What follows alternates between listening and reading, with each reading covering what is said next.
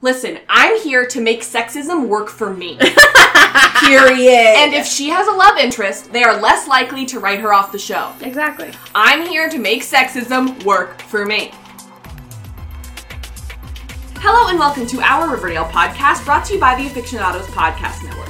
My name is Robin Jeffrey. I'm a 26-year-old actor and artist. I like rooting anti-heroes, feminist agendas, and I remember way too many details that no one else cares about. You can follow me personally at Robin E. Jeffrey pretty much everywhere, and our fun fact for this episode is, if we haven't done this one already, what's your favorite musical? It seems like one that we would have done, but we can't remember. Have, but we can't remember, so who cares? Yeah. So, since I went to school for theater and being in musicals, You know, I've never heard that about you before. they have granted me the grace of allowing me to choose 3 instead of just 1. Mm-hmm. So my number 1, and the main reason why I want to choose 3, because my number 1 in all of everything is Hamilton. Sure. But I really feel that my love of Hamilton does not encapsulate how many musicals I have heard and listened to. Sure. It's just that Hamilton's the best one, you know? So the next one that I'm going to choose is The Mystery of Edwin Drood. It is the musical that I was the main character in college. It's really fun, and I would say that it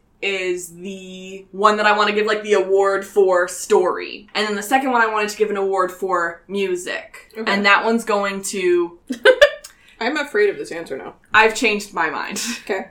Number 1, overall, Hamilton. Number 2, also overall, Legally Blonde, which is another one that I've been in. Uh-huh. And then There's a theme here, I think. And then number 3 goes to a tie between Story Award goes to Mystery of Edwin Drood, Music Award goes to Heathers. Sure.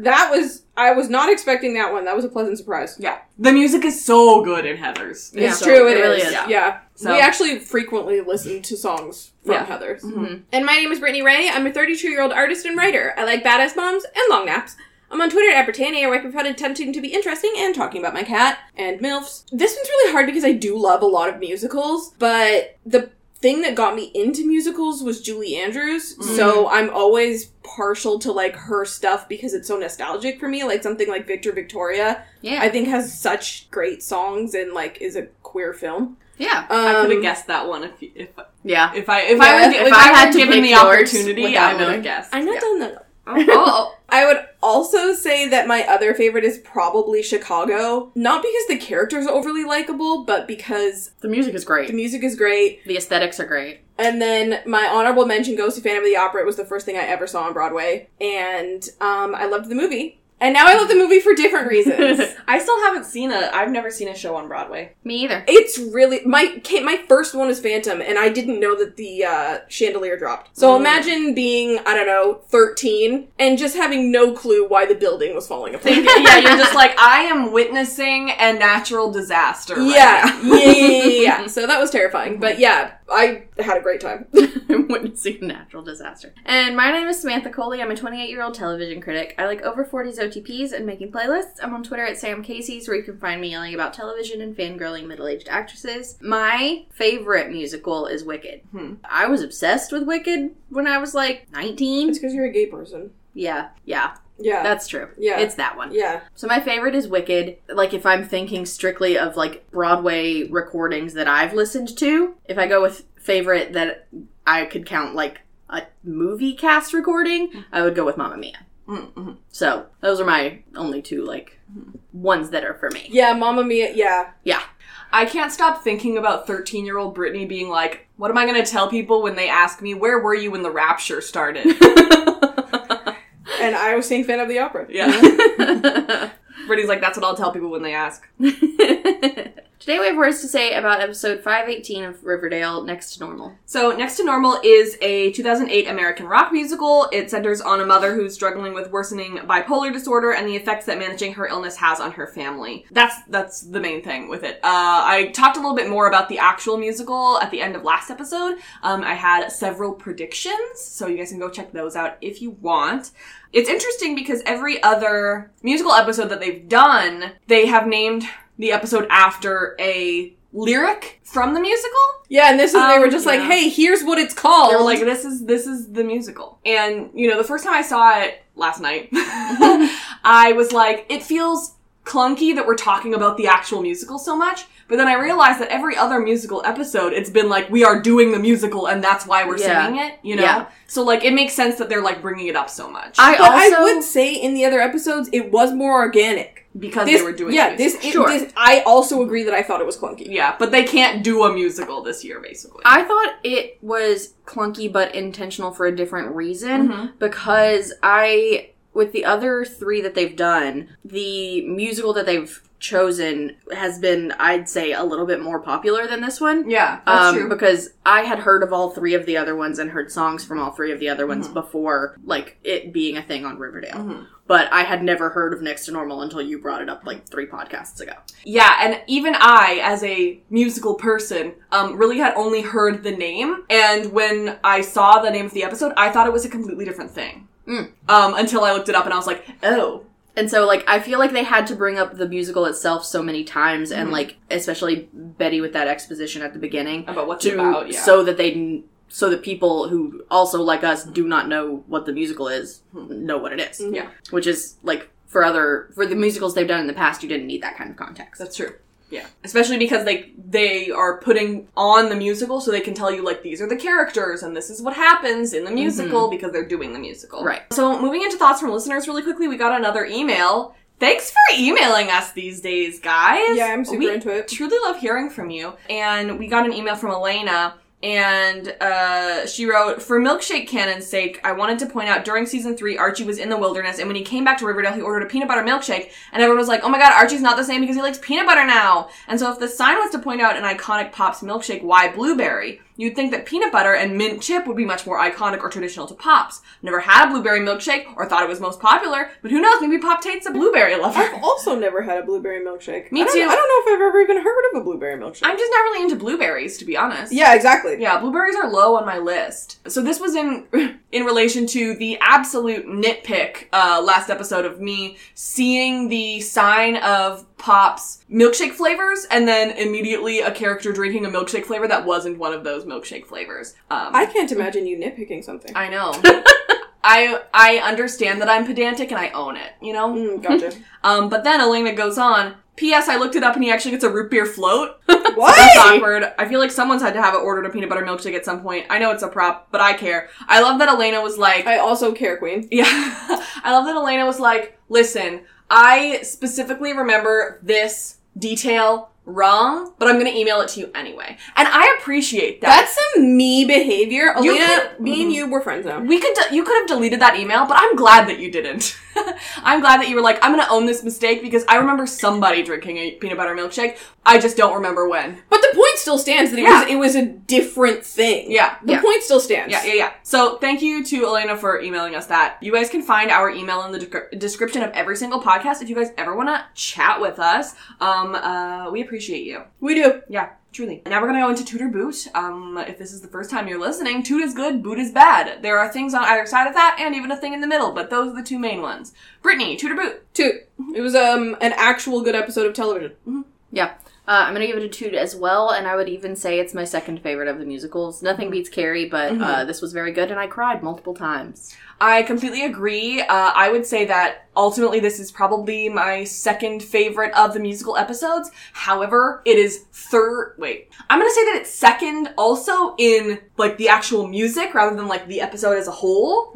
But Heather's is first on that one because Heather's has such good music. I respect that. Yeah, I'm definitely also going to give it a toot. I enjoyed myself. Especially because I had made those predictions at the end of last episode, I was able to keep a tally of how many things I got right, which I really enjoyed. She kept it running as we watched it. I was very excited. So, yeah, I had a good time. And it has been a while since I gave a toot to a musical episode, I think. Because I definitely gave a boot to, What was the last one? It was Hedwig, and I definitely I gave that one a boot as well. Yeah. That one's on the bottom for both lists. Across the board, yeah. That was the most homophobic thing I've ever seen. You guys, I'd rather you just call me a slur. Yeah. I, however, really enjoyed podcasting with you guys about it, so if you guys want to go back and listen to that one, feel free to do so. Okay, this episode had so many moving pieces that we just decided to do it chronologically again, and next episode's the finale, so we'll probably be doing that one chronologically as well, so. It's true. Get used to it. I did the first third for the summary. At the White Worm, all of Betty's friends have gathered to give her support. She tells them that Alice is really struggling and has just been listening to her record of the Next to Normal soundtrack over and over. Alice has been hallucinating/envisioning her happy family life that she always wanted with Polly and Charles. A happy version of Betty is also there. Normal Betty walks in, finds her looking at old photo albums. She tries to talk to her, but Alice leaves. Veronica and Archie go to bed that night wondering what they can do to help. Veronica asks Archie if he wants to move in together, and he says yes, but Veronica's kind of caught off guard when Archie wants to stay at his own house. The next day, Weatherby tells Tony that Britta was found living under the stairs in the school. Tony says she'll do something to help her. She brings in the iconic Miss Weiss, a social worker extraordinaire, who has room for Britta for a couple of days. Betty asks Alice if she wants to go on a hike with her, but Alice says no, and they sing a song about mountains. Sure. Tabitha shows her parents her diner, and they do not seem very impressed. She asks if they want to eat at Pop's for Mother's Day, but they already made reservations somewhere else. Tabitha invites Jughead to the dinner as her boyfriend. Later, Jug says that he would be Tabitha's real boyfriend if she wanted. They sing about it. They sing about it and kiss at the end. Alice has another vision of she, Betty, and Polly playing the piano together. Betty asks her if she wants to have dinner with Veronica and Archie next door, but she says she's making Polly's favorite. Veronica makes fancy dinner for Archie, Frank, and Jughead, but before they can eat, Frank and Archie have to go take a fire call, and Jughead bounces out of an awkward situation, which I can't help but respect him for. Mm-hmm. Veronica sings about how she feels invisible in the house. Okay. Not a lot happens in this episode, first of all. Honestly, not really. I think that the few things that we do want to talk about, we will talk about for a while, but ultimately there's not that much. Like the funny thing is the musicals every time have like a really big relationship decisions happen, but that's all that happens between all the songs. Yeah. Is somebody breaks up and somebody gets together. And that happens every musical, I think. Yeah, I agree. That it's like, they kind of just like, I think that this one was done in a way that I really didn't care for Heather's. It's very similar to Carrie. I've said before that like the reason why I loved the Carrie musical so much is because it felt like they knew where they needed the characters to be so that the Carrie the Musical episode would work. Yeah. And then they slowly moved the characters into that spot so that it would be good for when it happened. Mm-hmm. And the Heather's musical really felt like they were like the episode before, they were like, let's do this so that the Heather's musical works. You know what I mean? The Heather musical, they just threw shit at a wall and hoped it worked. Yeah. And it didn't. The musical, it's a great musical. Is it a great musical episode? No. Mm-hmm. It honestly... Yeah. Yeah. Yeah. But this one really worked, I think. I completely agree. I think that they really, masterfully put them into place just like they did with Carrie. So I was really pleased about that. And not only that, but, there was actual emotional stakes and everything that happened here, because they put them into place in a way that was more organic, everything it didn't feel like it was cheap. Yeah, You know? This felt like probably the most genuine musical we've had. Yeah. It didn't feel like they were doing all of these things just for drama. Yeah, and Alice's grief and this way of processing felt really earned, I think. 100%. Yeah. Yeah, I liked it a lot, actually. I mean, was it a huge advertisement for Next to Normal? Yeah, but Broadway needs the advertising right I don't now. think Next to Normal's on, I don't think it's open anymore. Really? No, I think it closed a while ago, as far as I understand, but... I guess the pandemic... I mean, Broadway just reopened, last week. Yeah, but I feel like... Good point. It might have closed a while ago. Hold on. Well, I feel like, you're a butthead, so... I'm a butthead? Yep. Mm-hmm. Oh, I would rather not be a butthead. It looks like the last production, it was off-Broadway 2008, it was on Broadway 2009, and they did a US tour in 2010, and that's... So this is an old-ass I didn't realize musical. that this was as old as that is. Mm-hmm. Yeah, the tour concluded in July 2011, and then the Broadway production closed in 2011 as well. Interesting. Yeah. All right. So it's an advertisement for you to listen to the cast recording, I guess. Someone in that writer's room just actually really liked that. Yeah. So Fangs gives Betty drinks on the house, and as far as I understand, it's just Betty who's getting drinks, not everybody else, because Betty's the one whose sister just died. So they're at the White Worm, and Veronica, Archie, Jughead, Tabitha, Cheryl, Tony, Fangs, Reggie, and Kevin are all here. And I absolutely love all of these people, all of them, all coming together to support Betty. Yeah. It's that really was so nice. sweet. Yeah. It's everyone. Yeah. It's nice to actually be able to see the whole cast. Mm-hmm. This, opening scene, made me cry with, Cheryl and just being so nice. Yeah, exactly. So they say, how are the twins doing? And they're she's okay, surprisingly. Cheryl's taking care of them. Oh, Cheryl has the twins. Mm-hmm. So if Cheryl took in the twins, it makes sense that she then would take in somebody else. It feels like at the end of the episode that, like, maybe the twins would go back to Alice now, though, and she'd be left alone with Britta. Yeah, I also thought Yeah, that I think so. Yeah. I think that's the implication at the end of the episode. Yeah. The twins have been asking about Polly, and Cheryl said that she was somewhere close and she was somewhere beautiful. And that they put out, like, a hummingbird feeder, and they're just, like, waiting for her to come in. Isn't that sweet? It's really sweet. Yeah. And you know what? She did a really good job of, like, talking to them about it. You know, as somebody who's lost her father and lost her brother and everything, I guess she, like, knew what people would want to hear or what would be helpful because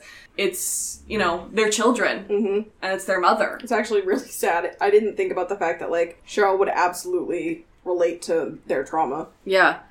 I think that's part of, like, what made me cry at the beginning of this one is just because, like, Cheryl was only 17 when Jason died, I think. And so, like, she would also have, like, been a child, basically. Not as young as these two are, but it's just really sad how many people are grieving on this show, and I think that's something they should maybe remember more often, and it worked here. Also, I keep forgetting that the twins' dad is Jason, like, who's also dead. Yeah. So, like, they're officially orphans now. Yeah. So Betty says that Alice is doing really bad, and she won't leave the house and keeps listening to the Next to Normal soundtrack. She says that the three of them went to see the show one year for Mother's Day, which, of course, it's Mother's Day in the episode. They mentioned it, like, twice, though. For some reason, I thought that it would be more, like, prevalent that it was Mother's Day. I think they maybe had to mention it multiple times because whatever the, filming schedule and stuff, like, panned out to be, put this episode in September. Yeah. And not, like, May. May, yeah. So she explains what the show's about. It's about a family that was pretty similar to theirs. The mom wants a normal, perfect family, but she's, like, lying to herself. The parents are growing apart. She fights a lot with the daughter, and one of her kids is dead. But she says that it's a beautiful show and that they had a really fun time seeing it, and she just, like, won't stop listening to it. Can't blame her. Yeah. It's an interesting commentary on how comforting media can be to escape into. Yeah. Yeah. So they sing Just Another Day. It's Alice and her, like, perfect family in her life. She says husband's boring, and to be honest, I really thought that Hal was, like, gonna show up this episode. I'm very glad he did. I really like that he's no longer part of this, like, happy life and happy vision that she has for her. Yeah. Yeah. For herself. I love that. I feel like if they had been able to get Skeet to come back, he would have been there. But I also think it works fine without having, like, dad-husband figure around at all. I almost think it would hurt more if Probably. they brought him back and she, for like, sure. stared lovingly into his eyes and then he, like, evaporated in front of her, you know? Like, Yeah. I'd be like, for I'm sure. in pain.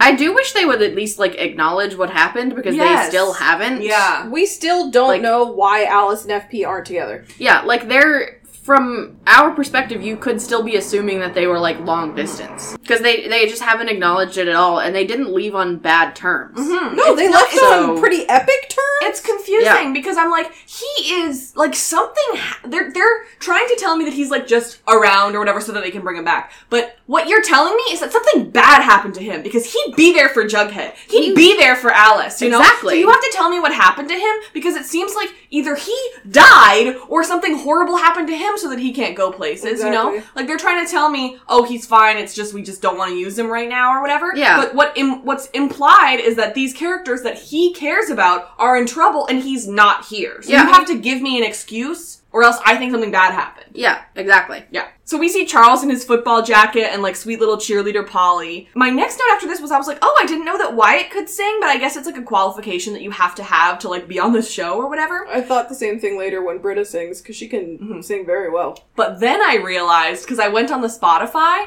and Polly and Charles, as far as I can tell, are the only ones, unless, like, some of the main cast, like, have a voice double and just, like, it's not allowed to be said on Spotify It's not or whatever. credited or It's, like, whatever. a secret or whatever. But Wyatt and Tiara are not credited on Spotify. 2 other people are. Oh, okay, So well that they makes didn't- sense. So they did not sing for themselves. I believed it, though. Yeah, I believed it too. Like, they convinced me when we Yeah. were watching. So, acting, 10 out of 10. Yeah. Lip syncing, good job. Yeah. Also, if you go on Spotify and you like one of the songs, almost all of the songs are extended. So Yeah. you get the full song on Spotify. And I said, thank you. So there's also this, like, fake 50s version of Betty as well, and they're, like, throwing popcorn, hee-hee. It's very cute. But then the record starts skipping, and so we got, like, this kind of sort of, like, creepy... I thought it was really well Vision done, skipping like, thing? because Because they also have, like, Machen plays it in like, she sort of is, like, aware that it's skipping, and she, like, is saying the same thing over and over. And, with the skips, you see Betty and Polly and Charles, like, move the same way, like, they're glitching as well, and it was, like, really well acted, I thought. And so Betty finds her looking at a photo album and she's like watching home videos of Polly and everything. I have a complaint about that later, is that every single time she goes in there, that same home video is being played of Polly, and I'm like, watch a different one. You only got one? Yeah, like, you have all these pictures. The You only have one video? So Veronica and Archie, I believe, are at the Pembroke. Veronica says she feels really bad for Alice and Polly, and Archie's like, oh, I want us to do something. But Veronica's like, all we can really do is like be on standby for whatever they need. If they need something, they'll come to us. So let's just do our own storyline. So Veronica asks if Archie wants to move in together, and Archie's like, oh, cool. That's fine, yeah, like, I'm into it, but, like, I do have roommates. And Veronica's like, oh. I thought we would move to my bougie apartment that we just renovated. And Archie's like, my house is bigger, and also my friends live there. I think it's kind of strange that Archie's implication of, like, we could grow into it sort of implies that, like, he would have kids with her. Yeah. And they seem not... I mean, they break up by the end of the episode, yeah. So, like, they're not there. Mm-hmm. So I thought it was a strange way to suggest that. I also thought that. It's just that Veronica was already married, and so when she, like, comes into a new relationship, you know, we're in our 20s now, so, like, that's something we have to think about. And so I feel like it really depends on the person, but when someone, like, implies that they're gonna have children with you and, like, it's gonna be forever or whatever, that can either be like, whoa, or it can be like, aw, he's thinking it, like, either, and it seemed like she took it as a, oh my gosh, he, like, does think it'll be forever. Yeah. Which is, like, it's insane because both of them clearly have such separate lives. Mm-hmm. They're not interested in sharing their lives. And she figured that out this episode. Yeah, but it's just wild to me that, like, Veronica still, after all this time, expects him to always fit into her life. Yeah. Not the other way around. I like that they got to the point, though, of her realizing that they're so different, because we've been saying it all season. Like, they have nothing in common anymore, and, like, neither of them seemed to realize that because they were just having sex. Mm-hmm. And, like, I think it was very important that Veronica come to this conclusion, and I think it does make sense that she would offer to move in with Archie, or, like, for him to move in with her, because they're in their 20s, and, like, he's someone that she's known for a very long time and, like, that she likes. It makes sense that she would make that step faster than she would in a different relationship. And I don't know, I like the way that they came to this conclusion, because it was the conclusion that I wanted them to come to. Yeah, I thought it was really well done. Like, I'm down for Varchi to have gotten back together last episode so that we could have this end to Varchi, because I think it was really well done. Yeah, I just wanted Varchi to end, and I'm just glad that it's over. Thank you. Now, if y'all go back on this, 6 episodes into season whatever, you will be hearing from me. You'll be hearing from my lawyers. I'm gonna be mad, but I'm not gonna be surprised.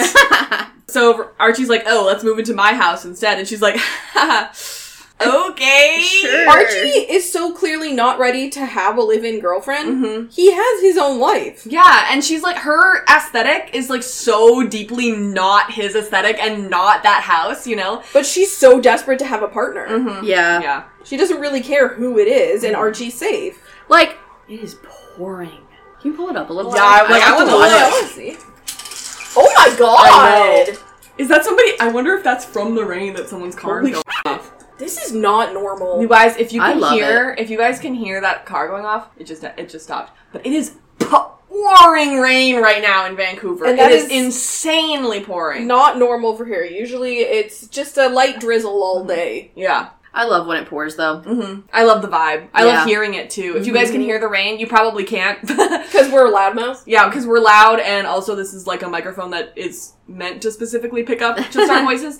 But you're welcome. What were we talking about, like, before the rain? We were talking about Veronica moving into Archie's house and how her aesthetic is not that house. And Brittany said that she, like, desperately needed to have a partner all the time. Yes. I am all for Veronica and Reggie, and I've been, like, saying Veronica and Reggie since Veronica and Reggie broke up the last time. Yeah, I think they got together in season 3, and I was into it. And I like that the end of this episode seems to indicate that they're going to explore that again. Mm-hmm. And next week's trailer. Woo. Yeah. But I do think Brittany is right in that Veronica is always, like, losing herself in a partner, and I would like to see them, like, have her find herself and, like, who she is without being attached to anybody. And I will say, like, it is kind of obvious that the show The world doesn't want us to record this podcast. It's just ambient noise. I'm just gonna talk through it. It seems obvious to me that... Shut up.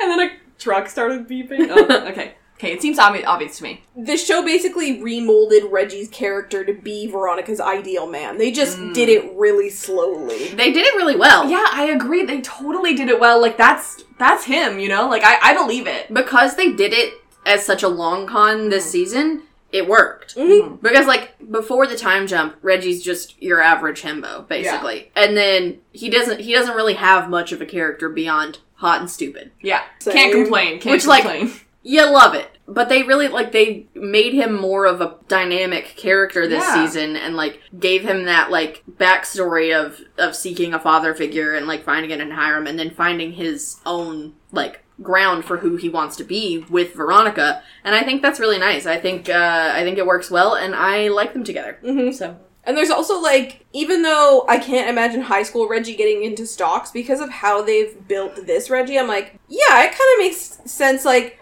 you'd be addicted to that money. Yeah. Like, to that rush. And, like, also, Reggie seems like somebody who hasn't had, like, a lot in life. Mm-hmm. And no one's ever told him he was good at anything other than football. And so, like, now he finds something that he's not only good at and, like, enjoys doing, but it's something that can make him a lot of money and he can, like, enjoy a lifestyle that he's never had the opportunity to enjoy before. Yeah, I think that you make a great point about Veronica always needing a partner, Brittany, because that's something that I was really complaining about with Archie, especially in season 1, but, like, continuing on after that, is that, like, he's constantly bouncing from girlfriend to girlfriend, and I'd love to see him be by himself, and so now I echo that statement now. And it's like, now that we've seen Archie be by himself, he's so much better on his own. He's so great! When he's in a relationship, I'm like, you're annoying.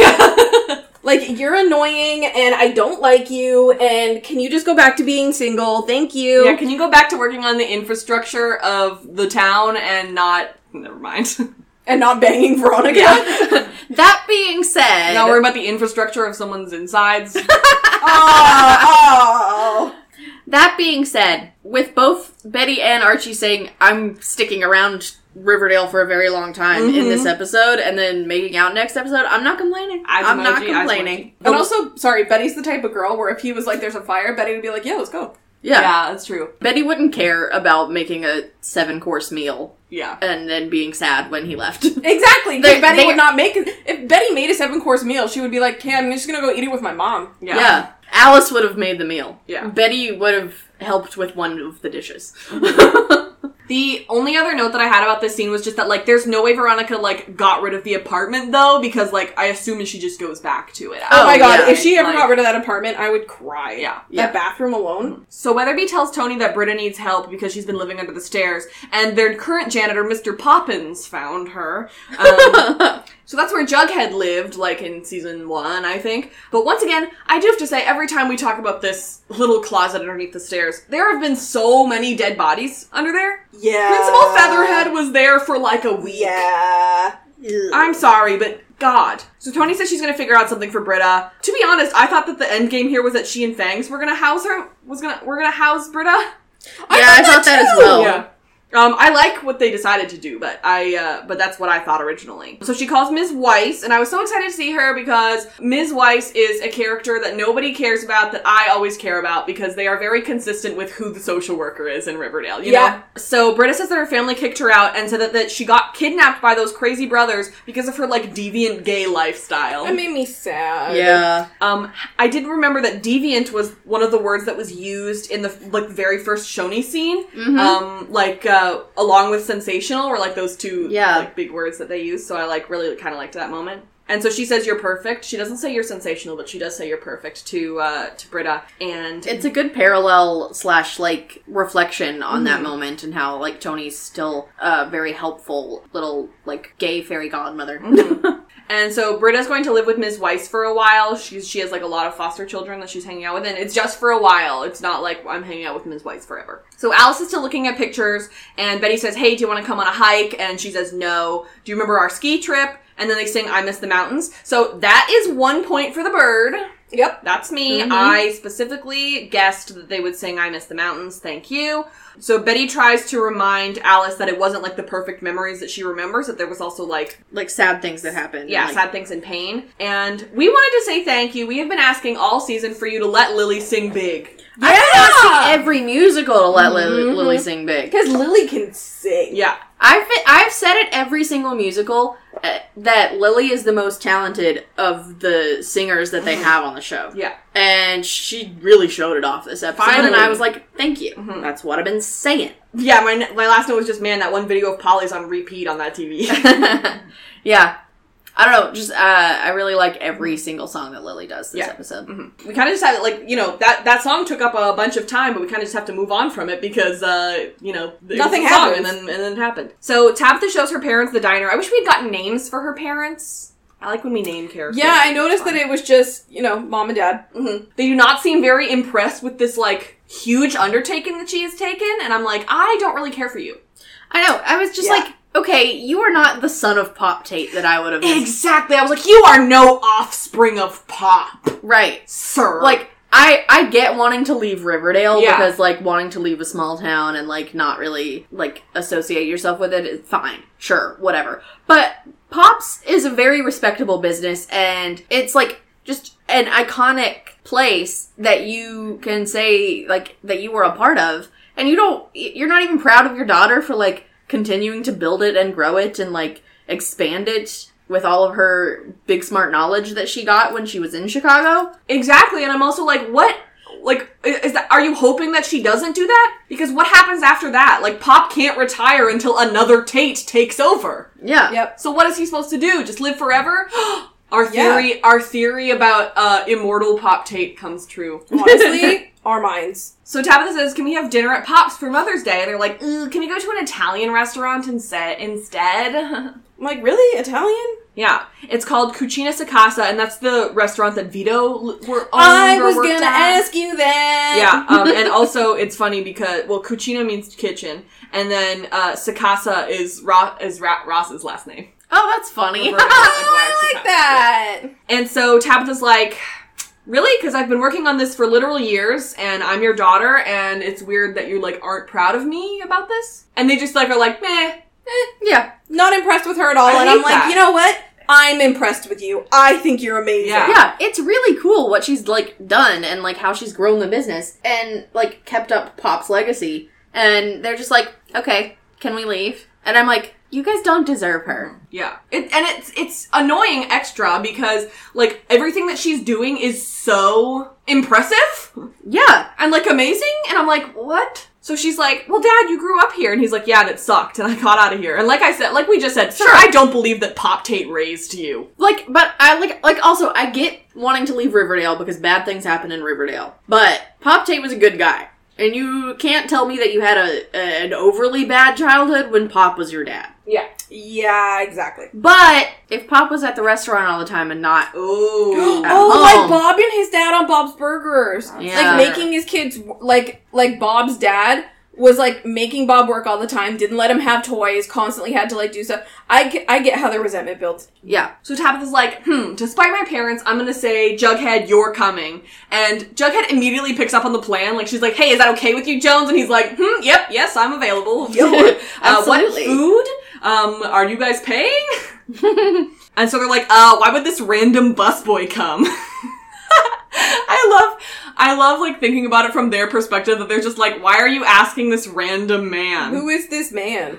And she's like, well, he's my boyfriend. This is a fake dating AU, which is super fun, but also they've already done this, which is extra fun, that they're doing more fake dating. I'm like, honestly thrilled. Is it gonna work this time? And it does. It does. So then Jughead and Tabitha are, like, cleaning up people's tables and stuff, and Jughead eats someone's leftover food. That's the boy I know. Yeah. That's Jughead right there. That's also the food service industry in a nutshell. Yeah. Okay, so this was pointed out on our Discord that we see Jughead has a new tattoo on his arm. Oh, yeah. Or at least one that we haven't seen before, or at least haven't been paying attention to. Okay. It's like a heart with, like, a banner on it, and it looks like there's 3 letters put on there. And we were like, okay. I was like, as long as it doesn't say mom, unless it's ironic. Because you don't have a great relationship with your mom, and I don't feel like you should do that. Our friend Isra on the Discord was like, what if it says Pop? Oh my god, that would be really cute, though. I was like, that's adorable. Do you think it was Jughead's new tattoo or Cole's new tattoo? It didn't look like something that Cole would do because it's too like mainstream, you know what I mean? Okay. Like, it's too, like, classic era tattoo. Mm-hmm. Okay. It's like a heart with a name on it thing. I'm gonna say it's Archie's initials. Okay. I love that. Yeah, Dave was like, what if it just said her? And it was edgy. Her. Yeah, he would I'm do actually that. not mad at that. Yeah. So she's like, listen, I just wanted you to come to sort of like be a middleman. And he's like, sure, also I could be your real boyfriend. And Tabitha's like, I'm into it, I'll think about it. And so Jughead sings, perfect for you. And that's 2 points for the bird. Mm-hmm. You're really nailing it so far. Like, I want to take credit, but I'm also like, the ones that I'm getting are so obvious that I don't know Just how because they're fair obvious it is. doesn't mean that any of us would have gotten it. Yeah. And then Jughead and Tabitha kiss. Yay! Yay, finally. Yeah. So next we have the Happy Cooper girls singing Everything Else at the piano. We get like ponytail, old school Betty. And then it was really cool, kind of really like creepy that like present Betty shows up in the background while you can still see like Alice's vision of Betty. It's deeply weird. And she sees it from the back and Alice is alone at the piano. And Betty's like, hey, just a question, we didn't own a piano. So, like, did you bring that piano here? She says that she bought it off Glamazon. Glamazon! You know what? It never occurred to me that you could buy pianos off of Amazon. Glamazon! That's why I was like, first of all, can you order such large things on Amazon? I'm sure you can. Next, RuPaul is suing you. I was about to say, have they said Glamazon on this show before? I don't think so. They do the renaming, and they did it like 3 or 4 times in this episode. But Glamazon absolutely sent me, and also absolutely made me think of RuPaul. Yeah, I was like, okay, that one's new. But I can't believe that we got all the way to the end of season 5 and we didn't have an Amazon equivalent until now. Are you sure they haven't said that before? I'm pretty sure. I feel like I would have noticed Glamazon. Yeah. You know? Yeah, that's true. Also, I feel like Glamazon is a really bad marketing choice for an Amazon-like company. Because most of the things you buy on Amazon are not glamorous. Yeah, also, like, you know that, like, men aren't gonna be like, I'm not buying something off something called Glamazon. You know? It's bad marketing. Alright, fair enough. So, Alice says that she's the one who taught them to play piano. Didn't know any of you could play piano. I'm like, what? Where is all of this new information coming from? Never mind, I did know that they could play piano because didn't Betty play piano? Oh no, didn't Veronica play piano? Like with the Archies? Last musical episode? Betty had the tambourine like Betty always does in the comics. And Veronica's done it in the... Kevin played the piano. Wasn't Veronica on keyboard, or Hermione on keyboard in Midnight Club? Oh yeah. Okay. Whatever. I didn't know Betty could play piano. I didn't know Alice could play piano. I didn't know anyone could play piano. So Betty asks if she wants to go to dinner with Archie and Veronica at their house. And, you know, you're like, oh, they would have dinner with Archie and Veronica. That's nice. And then next scene when you see them, I'm just like, Alice would be also having dinner with Jughead and Frank. Oh, yeah. Ooh. We're like, hello. We want our crumbs. Hello there. I just want her to be happy. That's it, you know? You know what? Obviously, nothing will top Snake Parents. Mm-hmm. Nothing. No. Especially on this show. In my heart. Like... There's room in my heart. I just want to see Alice happy and smooch somebody. Yeah. That's all I want. I'm an easy-to-please person. Listen, I'm here to make sexism work for me. Period. And if she has a love interest, they are less likely to write her off the show. Exactly. I'm here to make sexism work for me. And you're right for that. And you're right for that. Thank you. So Alice is like, no, I don't want to go and do that because I'm making meatloaf, which was Polly's favorite. Polly, please, I'm begging, have better taste. Meatloaf is disgusting. Meatloaf is disgusting. Like, I've had good meatloaf before, and I still would never choose it. Yeah. My mom makes, like, a pretty good meatloaf, except I don't eat it as meatloaf. I, like, cut off a slice and then I eat it as a hamburger. Yeah, that's fair. Which I think is much smarter. So, like, I just, like, but if she gave me an option, I would never choose meatloaf. Right. Because I'm just eating it as a burger anyway. Yeah. Meatloaf feels like one of those wartime meals that somehow has, like, inexplicably survived to now. Well, it's one of those things that, like, it seems like it's, like, pretty easy to make with, like, ingredients that you already have. Yeah. Yeah, wartime. Yeah, I guess that's, like, why... I'm trying to say I guess that's why it survived. Oh, yeah. Like, why because it has that. Because it's also, like, a very, it's a very non-controversial meal, Sure. like spaghetti.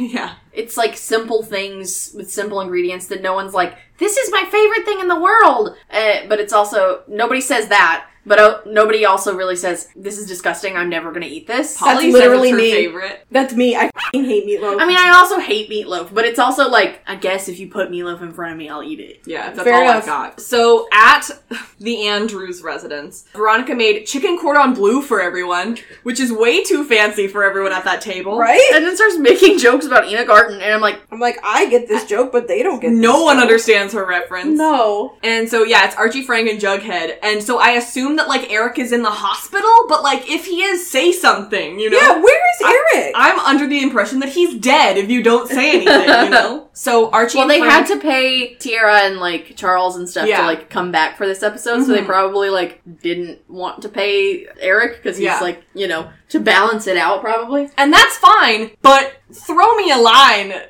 so that I know what's up with him. So they get a fire call, Archie and Frank leave, and Jughead and Veronica are now just, like, sitting at the table awkwardly, and every single time they're stuck together, I am reminded of, like, Jughead's birthday party in season 1 where he's like, I think also maybe in the Lodge episode, Jughead has been like, I don't know Veronica. I hardly know Veronica. It's genuinely funny. I'm not really friends with Veronica. I don't know her, basically. And it's funny because you're like, wow, you're right. They never put those two characters together. They just don't hang out because they're so different and, like, yeah, they're just like, they don't really vibe. They have even less in common than Veronica and Archie. Yeah, exactly. However, when they put those two together, because I had no idea that, like, Veggie or anything was going to happen because we haven't gotten that scene with Reggie yet. I was just like, hey. Is this going to awaken something in them? Whatever, you know, it's something else. It's something new. Jughead just kissed Tabitha, but... And then Jughead immediately gets up and leaves, and it was so good. It was so good. He, like, I can't help but respect him for being like, I'm leaving, and Veronica not even being like, what? Like, she was just like, yeah, bye. Because she also didn't want to hang out with him. I'm just like, this kind of is like, I know it's a joke, but this is such a failure of the writers. Mm-hmm. That Jughead and Veronica just don't talk or... Yeah! Yeah. At this point, they've leaned into it, though. And no one got called a little bitch this episode. Yeah, and you know what that is? Gross. So Veronica sings Superboy and the Invisible Girl. This was not in the aired episode. No, it wasn't. But this makes total sense with the storyline. It's great. Great. I wish that they hadn't had to cut stuff. Like, they cut 2 scenes that show up on Netflix in Canada that weren't in the episode that aired on the CW. And I hope they're available somewhere in the US for people to see, too. I was about to say the same thing. Because, like, it doesn't go up on Netflix in the US the next day. So I hope, like, on the CW app they included them or something. Yeah. Because both scenes, I think, are very important. Very important, and especially the other one. They explain something that happens later in the episode that seems a little abrupt if you don't have the scene that happened. Yes, I'm just like... I guess I can't pick any other scenes that you would take out. No, I don't know why they couldn't. Like, it's not that much longer. It's not like the episode is 50 minutes or something. Yeah. And you would have had to, like, cut several minutes out for like, commercial in time. But, like, they only had to cut, like, 3 minutes. 3 minutes, that's it. And it's strange that they didn't just, like, have 2 less commercials. Like, just put another Old Navy spot in the next episode. Like, you can handle it.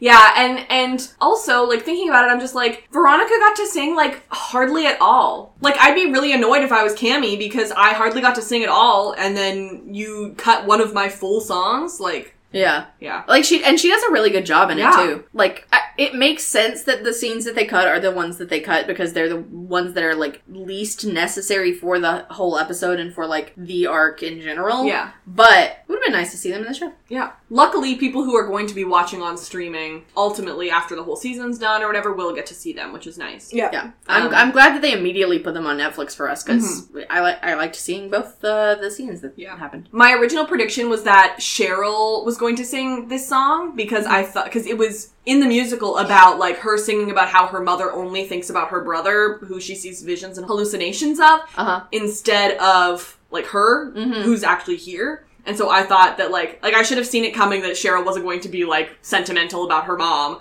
But, like, I thought that it worked out so well because Penelope, like, was seeing... Yeah, I mean, like, before this season, the Blossoms really did fit the narrative for this musical pretty easily as well. Except that, Penelope is not as sentimental as Alice, and neither is Cheryl. But I think Veronica like, they manufactured this storyline so perfectly to fit Veronica and fit this song. I loved it. Yeah, it worked really well. Yep. And so she says, like, basically she would, like, fly away from here and, like, looking at a postcard of New York. And, for some reason, her freaking blocking has her, like, getting up on a chair for no reason and then going back down. I'm like, are you up on a chair for a reason? Oh no, she's getting down. There was no reason for her to get up on a chair. Okay. It's so weird. It's visually dynamic. I'm just Okay.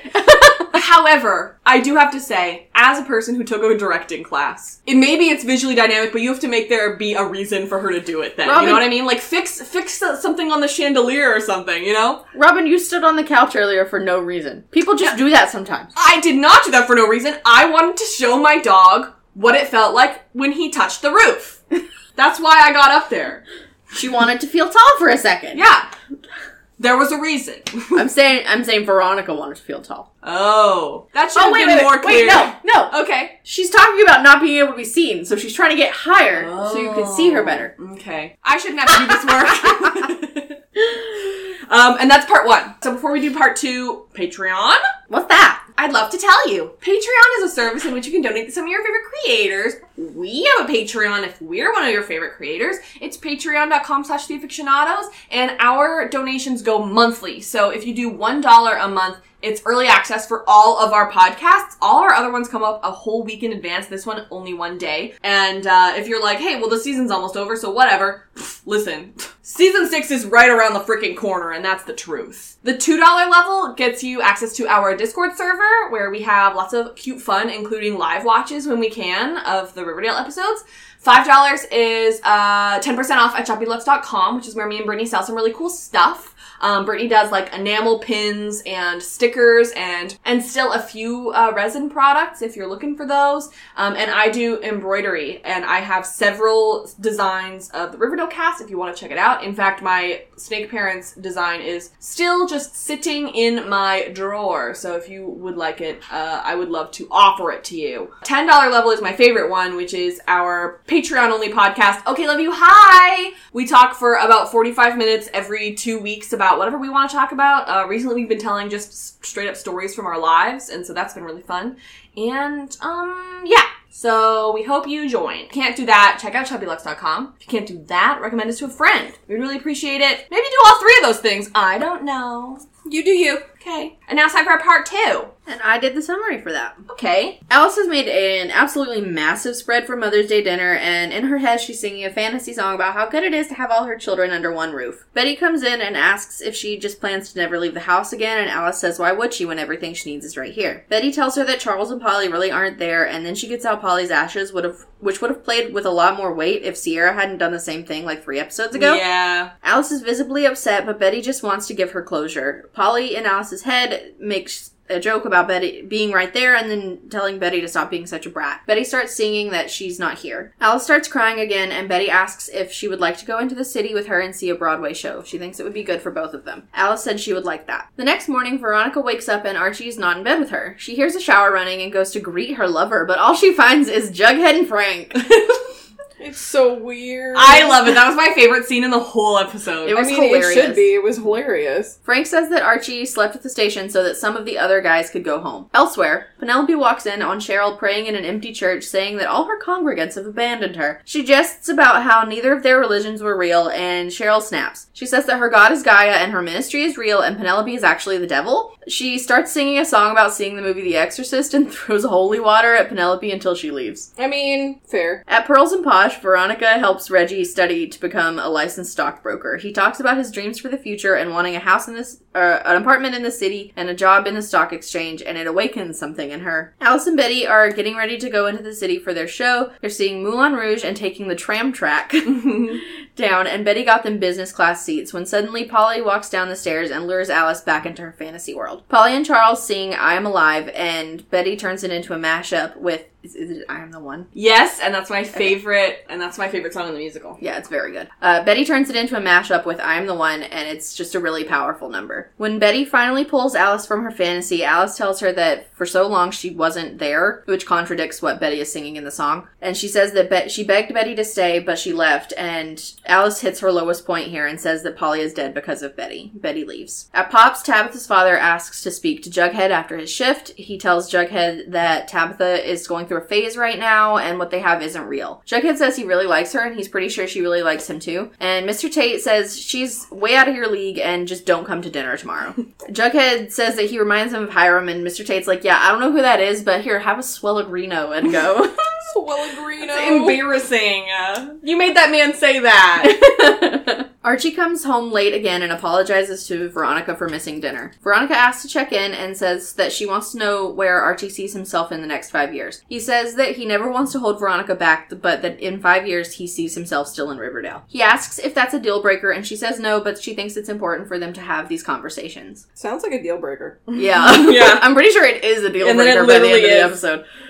Tony is still looking for a place to put Britta, and she's having really, no luck at all. Fangs tells her she needs a break and to come eat some lasagna. She says that she can't find a place for her, and Fangs says maybe she should just ask Cheryl. Tony isn't super into the idea, but Fangs says that she's really changed, and he holds Tony's hand and encourages her to at least ask. Betty goes to see Kevin, and he says that he could have come to her, but she says that home is bad and getting worse. She's really worried about Alice, and she confesses that she feels lost. She starts singing about how she knows that she needs to help Alice, but she doesn't know how. Through the song, Betty confesses all of her fears, and Kevin talks her through it and how she can't give up and how she and Alice need each other. The song also cuts to Veronica and Tony talking about how they feel like they're falling in their storylines as well, and Kevin tells Betty to go back to Alice and that she's strong enough to put the pieces back together. Yeah. So we have fake Charles and Polly singing It's Gonna Be Good with Alice. And in my prediction, I guess that it would be Jughead going to dinner with Tabitha's family because in the musical, it's the dad singing about them inviting the boyfriend of their daughter in for that was a logical guess, I think. Yeah. Oh, but, oh well. I was close on this one, but no point for the bird on this one. That's alright. It looks like Wyatt had such a fun time going back and doing this He's part. Just, having a ball the entire time. This version of Charles is the one that exists in Robin's fanfic. I was just so excited because, the Charles in this show is not the Charles in my fanfiction. I have a completely different Charles that happened, a completely different time jump happened for the Charles in my brain. Yeah. And when we saw him in the back, just throw his arms out and dance around, I was like, that's him! That's the guy that I see! And so that's your man! It was exciting to be like, oh my god! He's real. Me as crazy as Alice this episode. He's real. He's alive. I do think it's funny though because Charles wasn't even in any of these memories that Alice is talking about. Because Charles came into her life as a straight adult. Yeah. But it's cute that he's here. I love it. So Alice is like, oh my gosh, Betty, isn't it nice for all of us to be together? And Betty's like, what? Betty's like, are you ever gonna, leave the house? And she's like, no, my family's here. Why would I go? I can just send my groceries to my door. Okay, me telling Sam I'm not leaving the house. She's like, Mom, Charles and Polly are not here. And Polly's like, what? I'm right here, Betty. It's so hurtful. And so Betty brings out Polly's urn, and I'm like, hey, that urn looks just like Josie's dad. Okay, but, what if it was the same urn?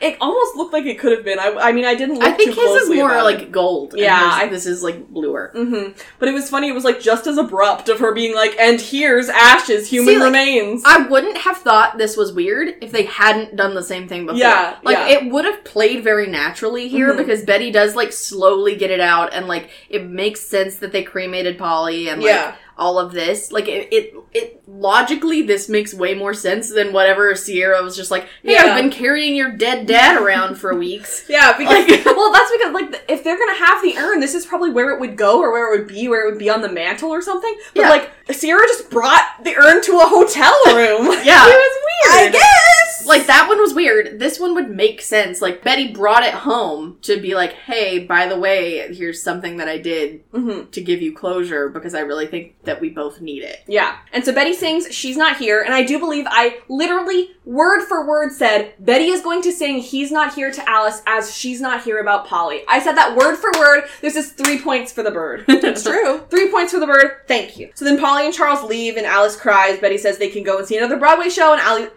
Alice is like, that would be be great. Let's do It's it. a really sweet moment. Because Betty keeps being like, Mom, let's go do this, and Alice keeps saying no. So this is finally like her being like, this is the thing that I'm going to say yes Yeah, to. she's Yeah, like it's going to a- participate in society again. It's a breakthrough in Betty trying to make that connection. So, in my favorite scene of the episode, Veronica wakes up, Archie isn't there. So she goes into the bathroom to have one of Archie's classic shower boinks.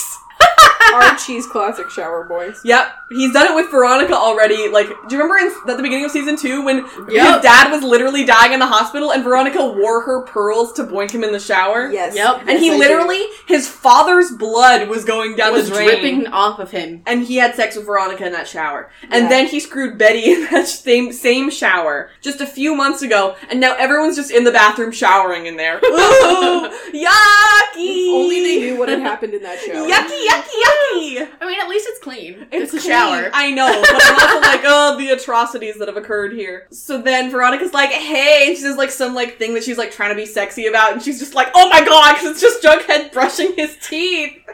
It's just like, Ew! I think it's so funny that she comes in with this, like, deeply, like, cringe, like, line. Because Veronica's always saying, like, cringe stuff to Archie. And, She like, called him about lover her again being or her something. lover. Yeah. And, like, she calls him Mr. Inferno when Yeah. she walks in here. Uh-huh. And it's just, like, it's so cringe. And you don't think that she knows how cringe she sounds until she says it to Jughead. Yeah. And she's like, oh, God! Veronica had many realizations this episode. Yeah.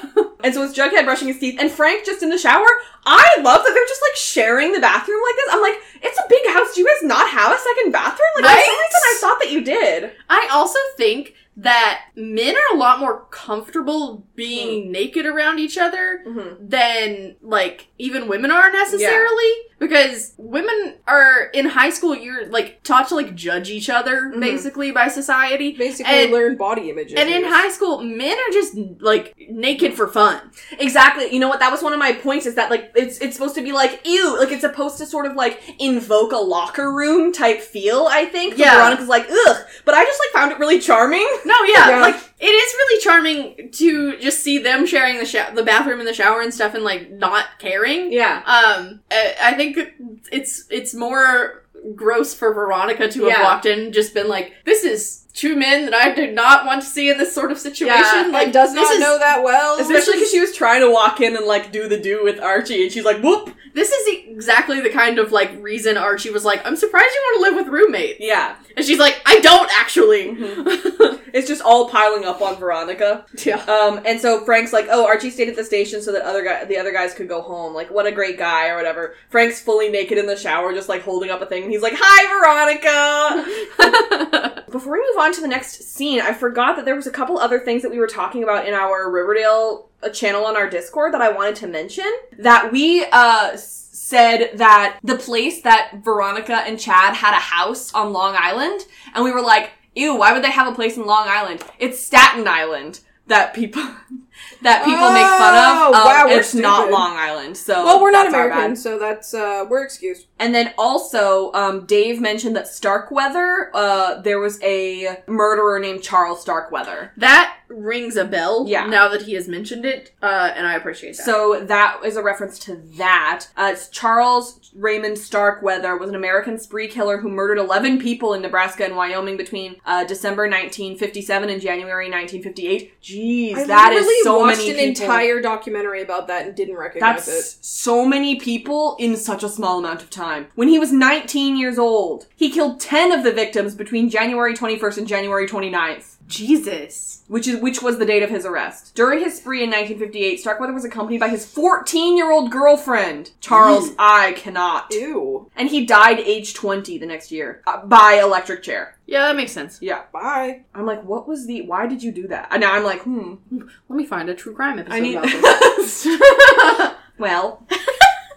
Ooh, interesting. His 14-year-old girlfriend served 17 years in prison for it, and his execution by electric chair was the last execution in Nebraska until 1994. Wow. Interesting. The case has been continuously studied by criminologists and psychologists, analyzed as a case study for spree killers in an attempt to understand their motivations and precipitating factors. Also become notorious as one of the earlier crime scandals that reached national prominence. But does it say why he did it? Oh, the first ones were his 14-year-old girlfriend's mother and stepfather, and then killed their 2-year-old daughter. Jesus. Oh. And then killed one of his girlfriend's family friends and their dog. Why was she with him for this? I don't know. Was she a hostage? No, Well, she seems like she was very An active complicit. participant? Yeah, because she got 17 years for it. Damn. And then they went and abandoned their vehicle, so then 2 other teenagers stopped to give them a ride, and then killed the boy, tried to rape the girl, but then killed her. Ew. What a bunch of assholes. Anyway, then there's more. So they said, let's name them after this guy.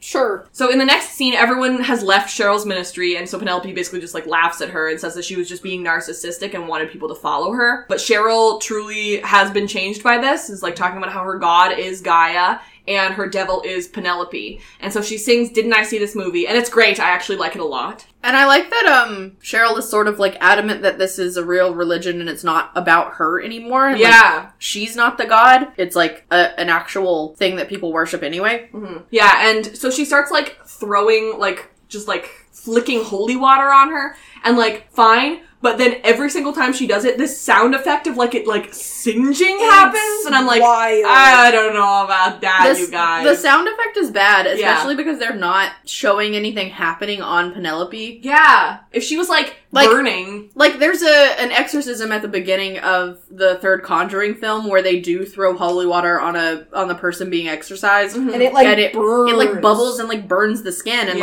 that sound effect there makes sense because something is happening to the person that the holy water is being thrown on. And it's a similar concept is what's happening here, especially with the song that she's singing. Mm-hmm. But it's not and it's not doing anything to Penelope, so it sounds stupid. It's kind of ruining my enjoyment of the song. Yeah. And it's not even on beat. It's not even on beat. Yeah, maybe if it was on beat, I'd enjoy it. It would just be a cymbal in the background. So she throws the whole cup on her and Penelope leaves because she's upset about the water being on her. I liked the tension and the blocking of this scene too. Mm-hmm. It worked really well. Mm-hmm. So at Pearls and Posh, Veronica's helping Reggie study, and we've just got more Pops garbage set deck. All the same garbage constantly. Listen, they have so much money, I guess they can afford to eat out all the time. I wish that were me. It's also probably the only good restaurant in Riverdale. Yeah. How dare you? That Italian restaurant clearly existed. Yeah, but it's not very good. Yeah. It's a mob front, Brittany. Alright, well, you're making some very good points.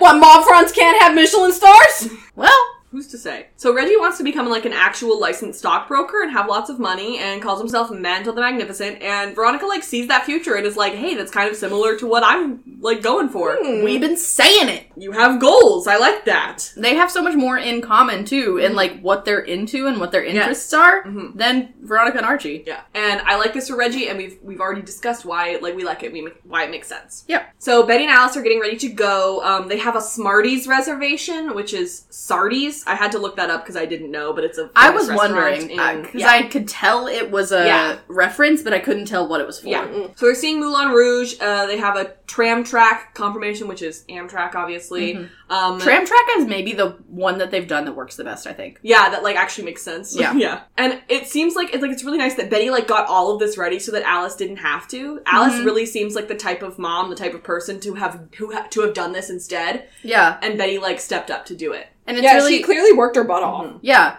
And it's planned down to the letter, which is something that Alice would do herself. And appreciate that level of planning and organization. And she clearly does before really, really appreciate it and is excited about it before Polly lures her back in. Yeah. So Polly shows up and it's why aren't you bringing me? And Betty's no, Mom! Please don't go back to the bad place. Because, Betty can't see what's happening in Alice's head, and I think this is the best, example of her knowing that she's seeing things and, watching it happen and watching her, slip back through her fingers. And I think this is my favorite scene in the whole episode. Because everybody does a really good job, and, the expression on, Machen's face through the whole thing is very good. And, Lily does such a great job, not only with the song, but with, like, keeping that focus, and, like, it's very well acted. Mm-hmm. So Polly and Charles sing I'm Alive.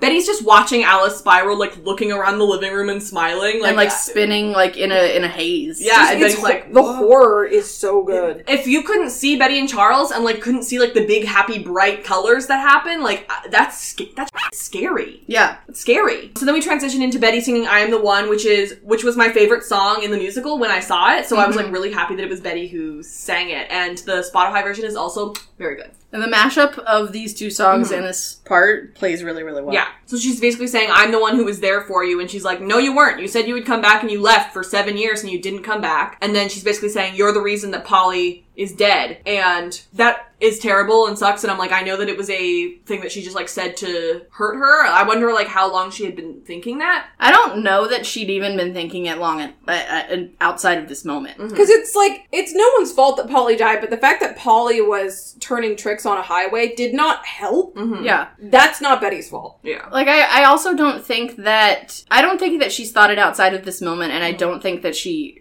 later says she didn't mean it. Okay, yeah. Either. So... Like, I don't think that she means it. She's just, like, so sad. And when you're that sad and, like... And Betty did leave her alone. I wrote in my summary, like, in parentheses, I didn't say it out loud, but, like, everybody left Alice. Mm-hmm. Everybody left her. And so, like, she has to have felt, like, really devastated and lonely and, like, abandoned by everybody that really meant the most to her, which is, like, FP and Betty especially. Mm-hmm. But, like, everyone she ever cared about left her. Mm-hmm. And, like, that hurts. Yeah. And she didn't really do anything to deserve being left. They just all, like, prioritized things above her. And, like, that happens in life, but it also, like, is a real slap in the face when you're the one getting left. Mm-hmm. Exactly. Yeah, and I know that it's very important to deal with, like, mental health issues and mental health breaks when this sort of thing happens. But, like, I also can't blame Alice or people who go through this sort of thing for just leaning in because this is what's bringing them joy. And, like, if this is a happy place, like, just everywhere else isn't a happy place. And so, like, I can't help but... Like, I can't blame her for like, just leaning in because this is the only place where she finds joy. Exactly. Mm-hmm. So I'm like, so you guys didn't even go see Moulin Rouge? Like, it sounded, expensive. That sounded fun! Yeah. Like, if I was Betty and I was like, I hope she still goes. If I was Betty, I would still go. Maybe she did, because she's wearing a completely different outfit when she goes to see Kevin. Like, so, it's not textual, but I'm like, I hope you still went, because, like, your tram track stuff, and, like, you didn't have to pay for your, I don't know if I could go, though. Yeah. Like, if I had that conversation, I don't know if I could, like, trek myself all the way down to the city and, like, do all of that. But, yeah, I don't know. Maybe... If I was Betty, I would have gotten and, like, sold my tickets really quickly and like, gone another night or something. Okay, so now we have the scene between Jughead and Mr. Tate, which also wasn't in the aired episode. And I'm honestly disappointed about that because I think this scene really shines some light about what happens later. Yeah, it's really weird that they didn't include this, to be honest. So he asks him to get in the car, and he's basically like, hi, you seem nice, but your name is Jughead, so, what's up with that? And he's like, well, Tabitha's just going to... Your dad's name is Pop. Yeah. I think, aren't all of them named Pop, and they all, like, presumably have different names, but then go by Pop? I mean, maybe, but still. Because I think quite a hill to be standing on here. In the comics, Pop's name is Terrence. Is it? I'm pretty sure. Oh. I'm pretty sure. Yeah. Terrence Pop Tate. Cute. I think it's less that Jughead walks in and he's like, you seem nice, but your name is Jughead. Yeah. It's more, you seem nice, but you're poor. Yeah, exactly. Yeah. And so he's like, well, Tabitha's just going through a phase, so your relationship is kind of just passing. Jughead's like, well, I really like her, and I think she likes me too. So, and he's like, okay, guy, listen, she's too good for you. Okay? She's too good for you. I know, but hey. Yeah. So just don't show up on Mother's Day. And so now, him, like, showing up means so much more. Yep. Yeah. Because before it was just, like, Tabitha's like, I invited him to dinner, and he came. Okay? Yeah, that was kind of like, my date is here, and I was like, okay. Yeah. It also explains why Jughead's late. Yeah. Because he shows up late to dinner, and, like, it sort of explains that maybe he did hesitate for a minute because of the threat, but then overcomes it, which I think is more impactful than Jughead's just lazy and late. Yeah. So he's like, you know what, you remind me of Hiram, and he's like, who's Hiram? Stop it! You grew up here! You went, You went to high school with them. I You know Hiram.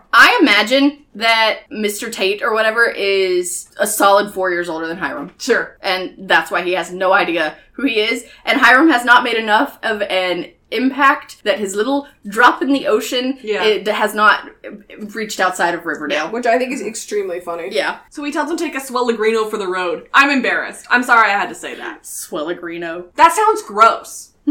Yeah, it does. It reminds me of the word swig, which, like, isn't a gross word, but, like, kind of sounds gross. Yes, it Well, does. they're clearly going for swell, like, Yeah. that's just swell. But it also, swell means, like, Swill. swollen as Yes. well. And I'm just like, what's gonna swell up if Yeah. you drink that? Yeah.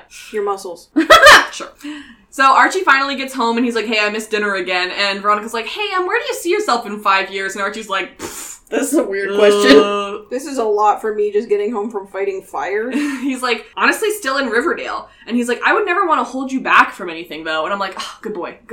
I love you. Archie is the kind of guy who will stay in Riverdale his whole life to make it a better town. Yeah. The same way that Fred ended up doing, like, when his father passed away. Like, Yeah. It's sort of a cycle, but it also makes sense for him as a character that Archie wouldn't see himself anywhere else because he wants to, like, make the town that he's nostalgic for and that he believes he had a good childhood in a better place. And so basically Veronica doesn't see herself staying in Riverdale forever. And he's like, is that a deal breaker? And she's like, no. Yes, it kind of is. Internally, yes. And she's like, honest conversations are important so that I can break up with you later. I get it, though, because it's like, I think she really has to think about it. Yeah. I also don't think that him wanting to stay in Riverdale is the thing that is the deal breaker, but the fact that they don't have anything in common anymore. Yeah. And she does have things actively in common with Reggie. Yeah, it's sort of like the on top of the cake is like, oh, well, maybe I don't want to stay in Riverdale. Yeah. Like, maybe I want to do something different with my life. Like, if they had, like, lots of things in common, I think she would be fine staying in Riverdale because they had, like, more keeping them connected, but they don't. Exactly. So Tony's researching safe houses, just where she can house Britta. Fangs made lasagna, but she can't take a break to eat lasagna. I'm like, you can take a break to eat lasagna. Yeah, it's lasagna, ma'am. And this is where I share the thought that I had earlier, which is why Fangs and Tony work. Brittany. Girl, boss, and male wife! Yes! Oh my god! The minute I was like, Fangs making lasagna. She's like, oh my god! I had this thought while I was rewatching the episode and writing my notes, and I said it out loud to Robin, but Brittany wasn't in the room. And I was like, I'm gonna save this for the podcast so we get Brittany's reaction, and she said it for me, so. Yeah. It's the way we're so married, you know? This is why I love this ship so much. That's it. It's that dynamic. It's girl boss and male wife. So Tony's like, I've tried everything, no one will take her. And Fangs is like, maybe ask Cheryl to take her. Because she's into helping people now, right? Like, she's already taken the twins. Yeah. Right? It seems like maybe something that she would do. And he's also like he's like, hey, any port in a storm, and you're like, oh, that sounds nice. But ultimately what he's saying is, hey, you don't have much of a choice. This is literally all you can do. Yeah. Okay? So Betty goes to see Kevin at the school, and she says that she's really scared for Alice, and she doesn't know what to do. So then they sing I've Been, which is my other favorite song from the musical. And Betty, I noticed, is singing all of these songs that were sung by the husband in the musical. She's singing all of these ones that are like, I'm the one who's been with you. I'm the one who cares about you. You know, like the daughter in the musical is like, my mom doesn't care about me or pay attention to me, so I don't care about my mom or pay attention to my mom. So like all of these songs that Betty is singing are the ones that were sung by the husband who's trying to actually help her. It actually sounds like a great musical. I really like that they chose to do that and go in this direction with this episode, because Alice and Betty is probably my favorite relationship, like, over the whole series. And, like, when they have them on the same page, I think that it works really, really well, and, like, that their dynamic is extremely compelling, so I like that they went with that for this episode. Yeah, when they remember that this dynamic is important, it's really good. Yeah. Because, like, Alice's arc in the first season is, like, really impressive, and, like, Betty is a huge part of that. And so, like, when they remember that, it works really well, and, like, the relationship is not always, like, worked, and they have, like, done weird things to it because of the, like, plot or whatever at the time, but I'm glad that they're sort of back on the same page. So Kevin's basically saying, like, don't give up, you can do it, and Betty's like, maybe it is my fault that Polly's dead, and he's like, no, don't do that. Don't do that to yourself. So Kevin's trying to help her and is saying, like, you should help you obviously need help and your mom needs help, you guys should try and help each other. And then we also get Betty, Veronica, and Tony all singing Catch Me I'm Falling. It's great. It's good. And that's part 2. Yep. Nailed it. You ready for part 3? Hell yeah! Tabitha and her parents have a tense AF dinner. They're not impressed that she left everything behind to run Pops. Jughead shows up and Tabitha is so into them that they just leave the restaurant and sing at each other in Archie's garage. They kiss, and Jughead lives. At Thornhill, Cheryl and Tony drink tea. Tony asks Cheryl if she'll take Britta in. Britta's story is a lot like Cheryl's coming out story. Since Tony once left Cheryl, she trusts her to take care of Britta. I'm like, okay, but remember when she built that haunted nursery to trap you in? Remember when she kept a corpse of her dead brother as a pet? So anyway, Ronnie tells... She's changed, Brittany. Yeah. She's found God, Yeah, Brittany. she started a cult. Ronnie tells Archie she felt muted and invisible in her marriage with Chad, and she's starting to feel that way with Archie. They should probably take a break and find themselves before they jump into anything. They're too old to casually date. I'm like, okay guys, but your 20s are for casually dating. Yeah. Betty tells Alice she took the record player out of the house. She promises to never leave Alice again, and they sing it out. Alice mentally prepares to say goodbye to her idea of the ideal and perfect family, and to her imaginary Polly and Charles. Betty says she doesn't need a normal ideal family, she just wants her mom. Tabitha and Jughead unpack after Polly's funeral. Kevin watches them hold hands for some reason. I know, I was like, well, Kevin, Why are you here? Just to sadly transition to Tony and Fangs, I think. Yeah. Kevin is constantly used as the person just looking at other people's relationships like, oh. And I'm like, this is weird. That's me as a person in real life. It's true. Tony and Fangs also hang out after the funeral. Tony admits she's in love with him, and he says the same. It's pretty abrupt, but I'm not mad at it. Yeah. Betty finds Alice sitting in the dark and turns on the lights. It's metaphorical. Everyone sings out their feelings. Tony and Fangs kiss. Ronnie prepares to leave. Kevin sits alone. Archie watches Ronnie leave. Tabitha brings Kevin food at Pops. Kevin's on his phone. Brett and Cheryl play chess. It's just like this whole montage of random crap. And Kevin's just sitting there the whole time. Kevin's in different locations being lonely. I literally was like, I would have given anything in the middle of that song when Tabitha brings Kevin food and he's on his phone for the grinder noise to play. That would have f***ing killed me. I think it's, what's the Riverdale equivalent? I know that they've had one. Oh yeah, well they actually did use Bumble, right? Yeah, they did use Bumble, but I feel like they had one for Grindr. They did, and I can't remember what it was. Like, I was thinking about that earlier. Yeah. Okay, keep going, Bree. We failed. Everyone gathers at Polly's pink gravestone and finishes their song. We totally get some Ronnie and Reggie crumbs, so veggie endgame. Anyway, everyone says goodbye to Polly, and everything ends on a picture of Polly, Betty, and Alice next to a next to normal poster on Broadway. Yeah. So Tabitha is at the restaurant with her parents, and they're like, oh my god, where is he? And they keep being, like, her parents keep being like, oh, it's weird that he isn't showing up. Like, oh, who is this guy? And, like, you both know that you're trying to, like, I can tell that the mom also knows that the dad tried to scare him into not coming. So that, like, stop trying to tell her that he sucks and to not date him when, like, you guys were, you're trying like, to... actively trying to break them up. Yeah. And also, why? Like, since when do you actually care about Tabitha's life? You don't care about her professional life. Yeah, you don't care about her business, and you don't... They're just trying to, like, get her to not have anything to care about in this town. They're trying to, like, sever all of her... relationships and ties. Yeah, that's, like, in the trailer, we see Pops going up in flames, and it seems kind of like, I was like, I smell Hiram, and, like, Hiram seems to kind of be in trouble in the trailer, but I'm also like, if Tabitha's parents are, like, trying to sever all of her ties to this town, Pops is a big one. I hope they save Pops. I don't like that. That would be really upsetting. They're like, ooh, I don't know, maybe he's too busy doing a blue-collar job. Ew, right? Like, he's too busy. He's too busy working at your restaurant? That's gross. And I like that Tabitha doesn't fall for it. She's like, if you're mad that I left Chicago, just say so. Yeah. Like, it's clear that her dad wanted her to work with him, and instead she came back to a different family business. So then she's like, oh my god, there's Jughead! And Jughead's, like, turned around and, like, steals a rose or something from the... It's kind of cute. It's delightful. And it's very Lady and the Tramp. Yeah, it's charming. And so he steals a rose and he shows up anyway, even though he was, like, threatened to not come back. And then they sing, Hey... And I specifically said that a couple was going to sing Hey. I said either it was going to be Barchi or Shoni or something. So I'm going to give myself half a point for this. Sure. If that's okay. Sure, you can. And she's like, oh my god, I thought you wouldn't come. And so they like run away and don't even have dinner with her parents. And then they dance in Archie's garage instead. And then they smooch. Sam, do you want to talk about what you were talking about in Archie's garage? Yeah, when I watched this scene earlier, I was like, I think it's funny that Jughead is sleeping in the place where Archie stole his girlfriend 7 years ago. Because that's where Archie and Betty kiss for the first time during the other musical 7 years ago when they cheated on their partners. Yeah. And I don't know, I just think it's funny that he's like so mad at Betty and like he had this like huge falling out with Betty over it. But did he ever have a conversation with Archie about it? I don't know. Like, I think they like talk about it a little bit at like graduation or whatever that night on the like bleachers when they're like drinking they beer do and address stuff. it a little. But it's also just like Archie was an active participant in that. Yes, Yeah. he was. And you're not mad at him at all. Yeah. But, like, I don't think you should be mad at him now. Like, I think they've all got closure on this sort of situation. I just think it's weird. Yeah. So Tony goes to Cheryl for tea, and she asks Cheryl to take care of Britta. You're giving Cheryl another redhead. She has so many redheads now. Here's the thing. She's collecting them. Yeah. It would be weird to give Nana Rose a redhead. Or Penelope a redhead. Yeah.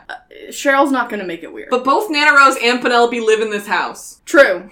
Oh, poor Britta. Yeah. But I feel like Cheryl is the ultimate Yeah. authority in this house at this point. So, at least there's that. You want to talk about how Tony was like, yeah, you know where I should send this gay kid to live? With the Gargoyle King! Does she know that she's there? Penelope? Does anybody know that she's there? at the funeral. She's at the funeral. She's not supposed to. Isn't she? Oh.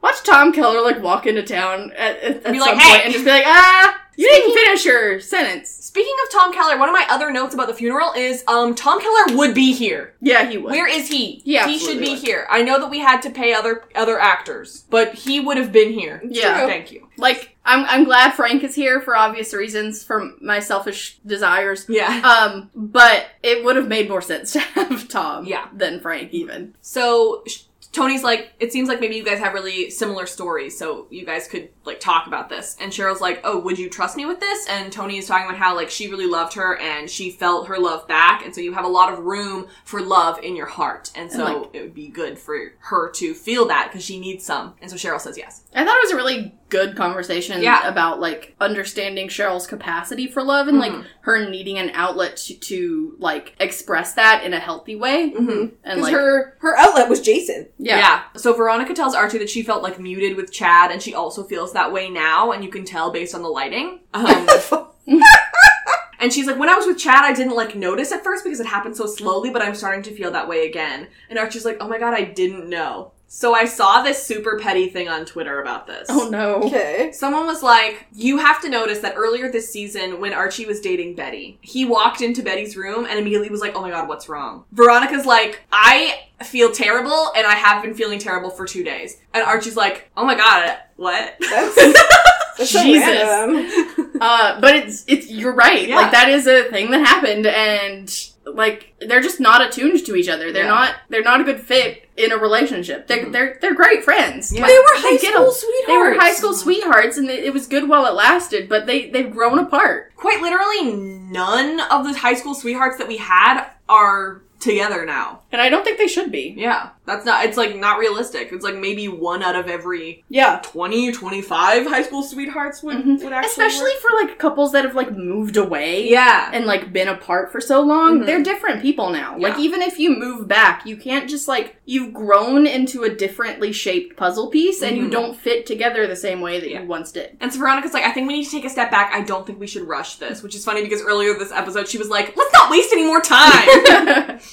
And so Archie's like, well, do you want to just, like, date and have fun like before? And she's like, that's cute, but we're not in high school anymore, Archie. I'm sorry. That would actually be great for you guys to get to know each other again. It worked out for Betty and Archie. They were just kind of, like, doing it whenever they felt like it. And, I mean, Betty then was like, I'm actually not fulfilled by this. And then they moved on, you know? Yeah. It was very mature when it was Betty and Archie, but, like, it's just not, it's not something that Veronica sees working for herself, and she doesn't want to invest time doing that in something that she knows is not gonna last. Yeah. And that's also fair.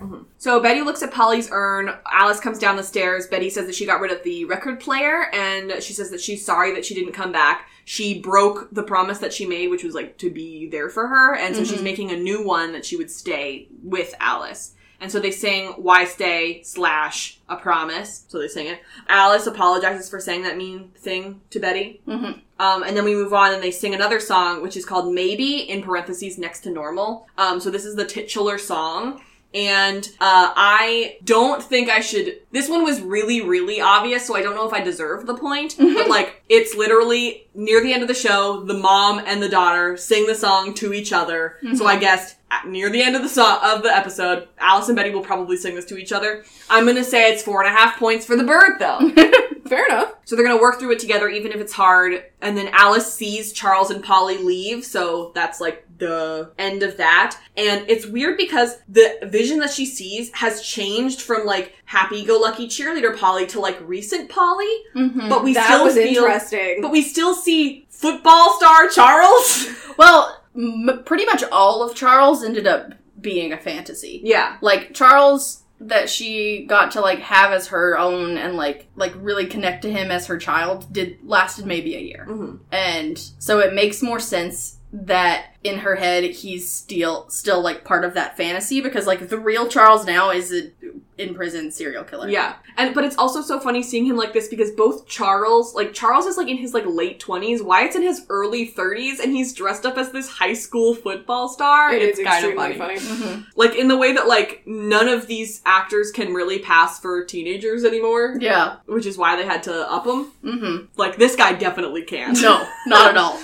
So then, I liked this moment because Next to Normal is in the song. She says Next to Normal in the song. And in the musical, that didn't really mean anything. Like, it meant something because, like, it was, like, a good sentiment and stuff. But, like, to the characters, it was just some words. Yeah. But in this context, she's singing the song Next to Normal because Alice loves that musical, and that musical means a lot to them. So when she says Next to Normal, you can see the meaning behind it. And it's also, like, Alice is, like, before they start singing, says all she ever wanted was for them to be a normal family. Mm-hmm. And, like, all her life, she's sort of, like, had stuff that didn't go the way that she planned it. She got pregnant in high school. Mm-hmm. She married somebody she didn't love. Like, it was... That man ended up being a serial killer. Yeah, like, she's never had the fantasy life that she wanted, and that was, like, the thing that she wanted for her life, and she never got to have it, and it's really, like, sad that she didn't. And Betty's like, hey, that's okay. We still have each other. Mm-hmm. So we see Jughead, Tabitha, and Kevin at Pops, and they were like, oh, it was nice that they buried the ashes. And at first we were like, what? Did they skip the funeral? Does that mean that someone else is dead? Because we were waiting for this still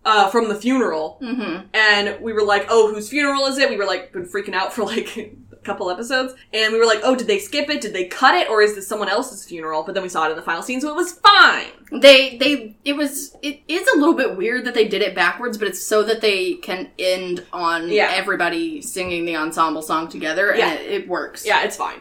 So then Jughead quotes Shakespeare, and it's smooth as hell. It actually is very smooth as hell. I was impressed with this. And then Kevin just seems sad, and I think he was just there to sadly transition to Fangs and Tony. I genuinely think that's why he was there, because I don't think he said anything other than, like, oh yeah, and, like, just agreed. Honestly, Kevin did Fangs and Tony so many favors. Mm-hmm. Yeah. By leaving them. Yes. Yeah. So we move on to Fangs and Tony. Cheryl and Britta are doing well, they say, and Fangs is like, you're a very good person, Tony. And then Tony tells Fangs that she loves him, and he says ditto.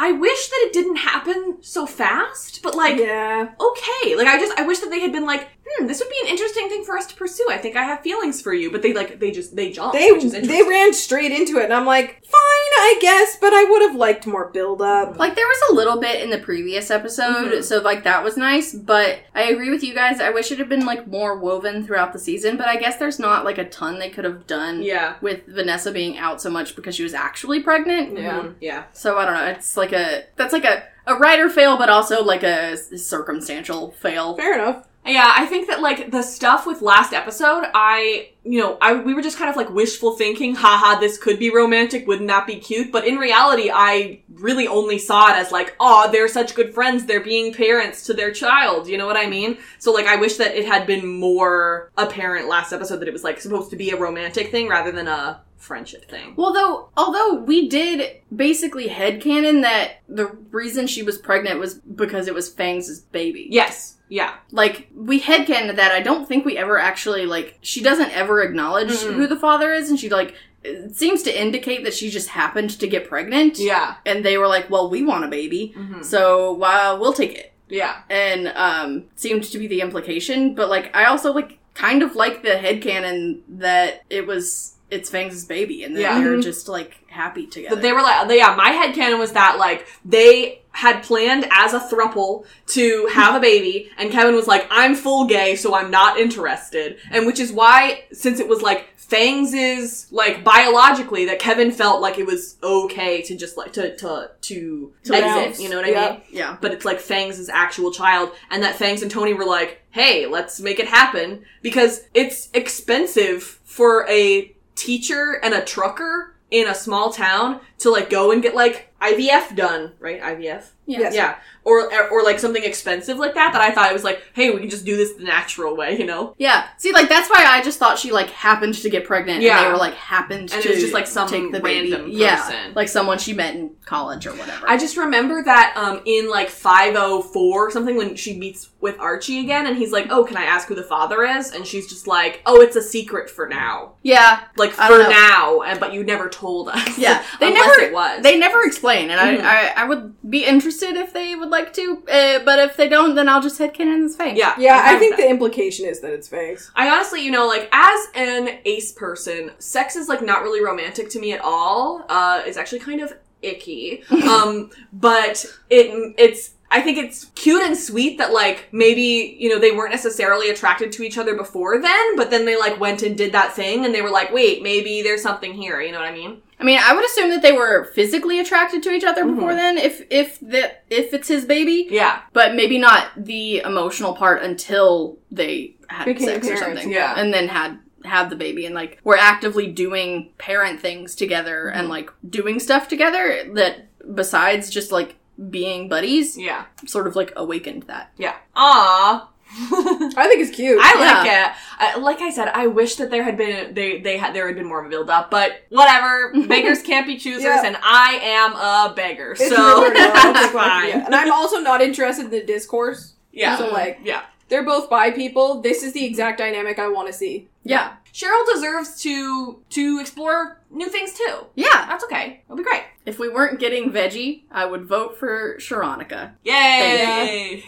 So the full cast sings Light in, like, a montage. It makes sense. It's the final song of the musical. It's full ensemble of the musical. I, like, basically knew that they would do this one. Mm-hmm. So we see Betty and Alice alone in the house, talking about how, like, they can do it, they can make it through. Archie and Veronica are alone as well. They put up a photo of Polly on the mantle. That part made me cry. Mm-hmm. Like, the lyrics through that part and, like, them holding each other was just, that also made me cry. Yeah. I bookended this episode with crying. It's just, like, they keep... First of all, they had Hal and Polly, but then they keep inviting people into their home.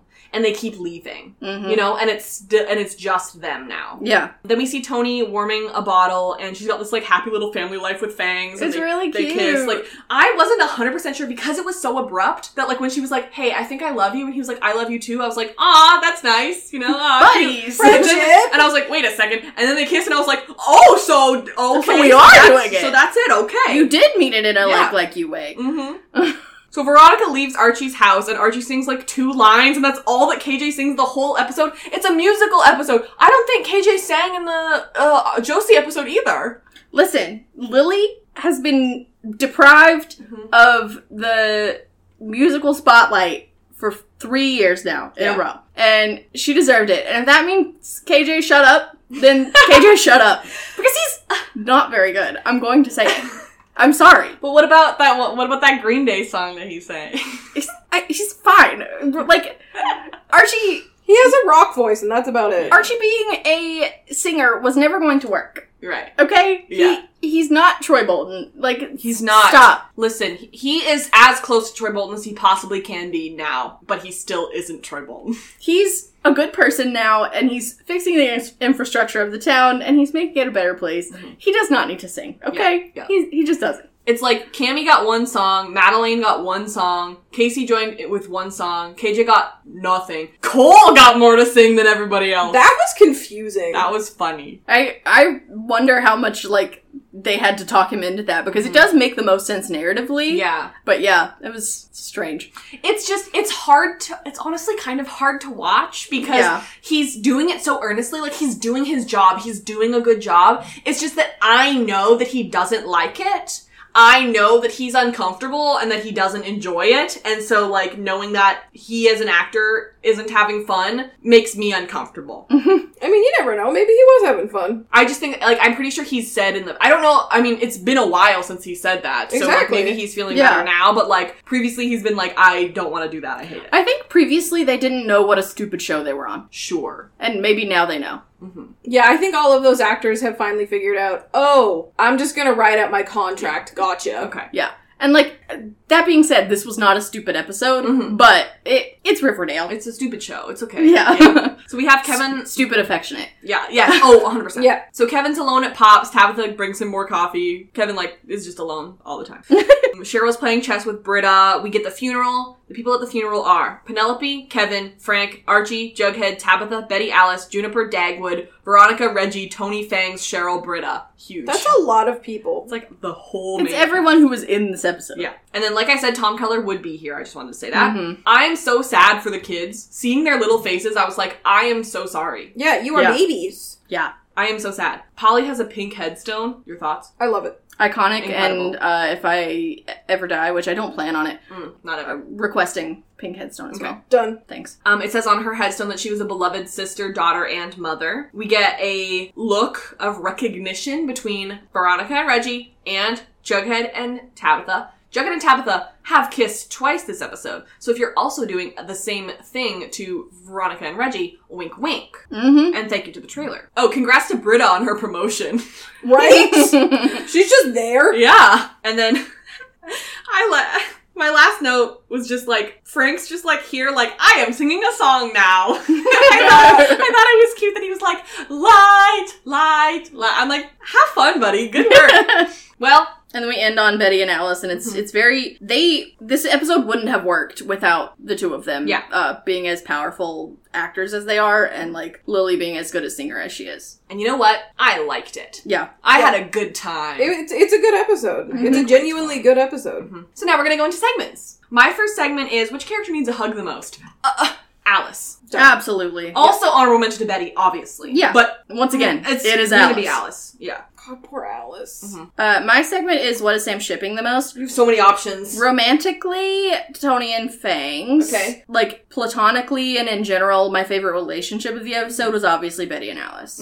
That's a good choice. Yeah. And my segment is which MILF was the most badass, and I'm gonna say Alice for getting through that. Yep. Yeah. My next segment is Chick dead or what? I don't know. Who knows? Who's to say? Yeah.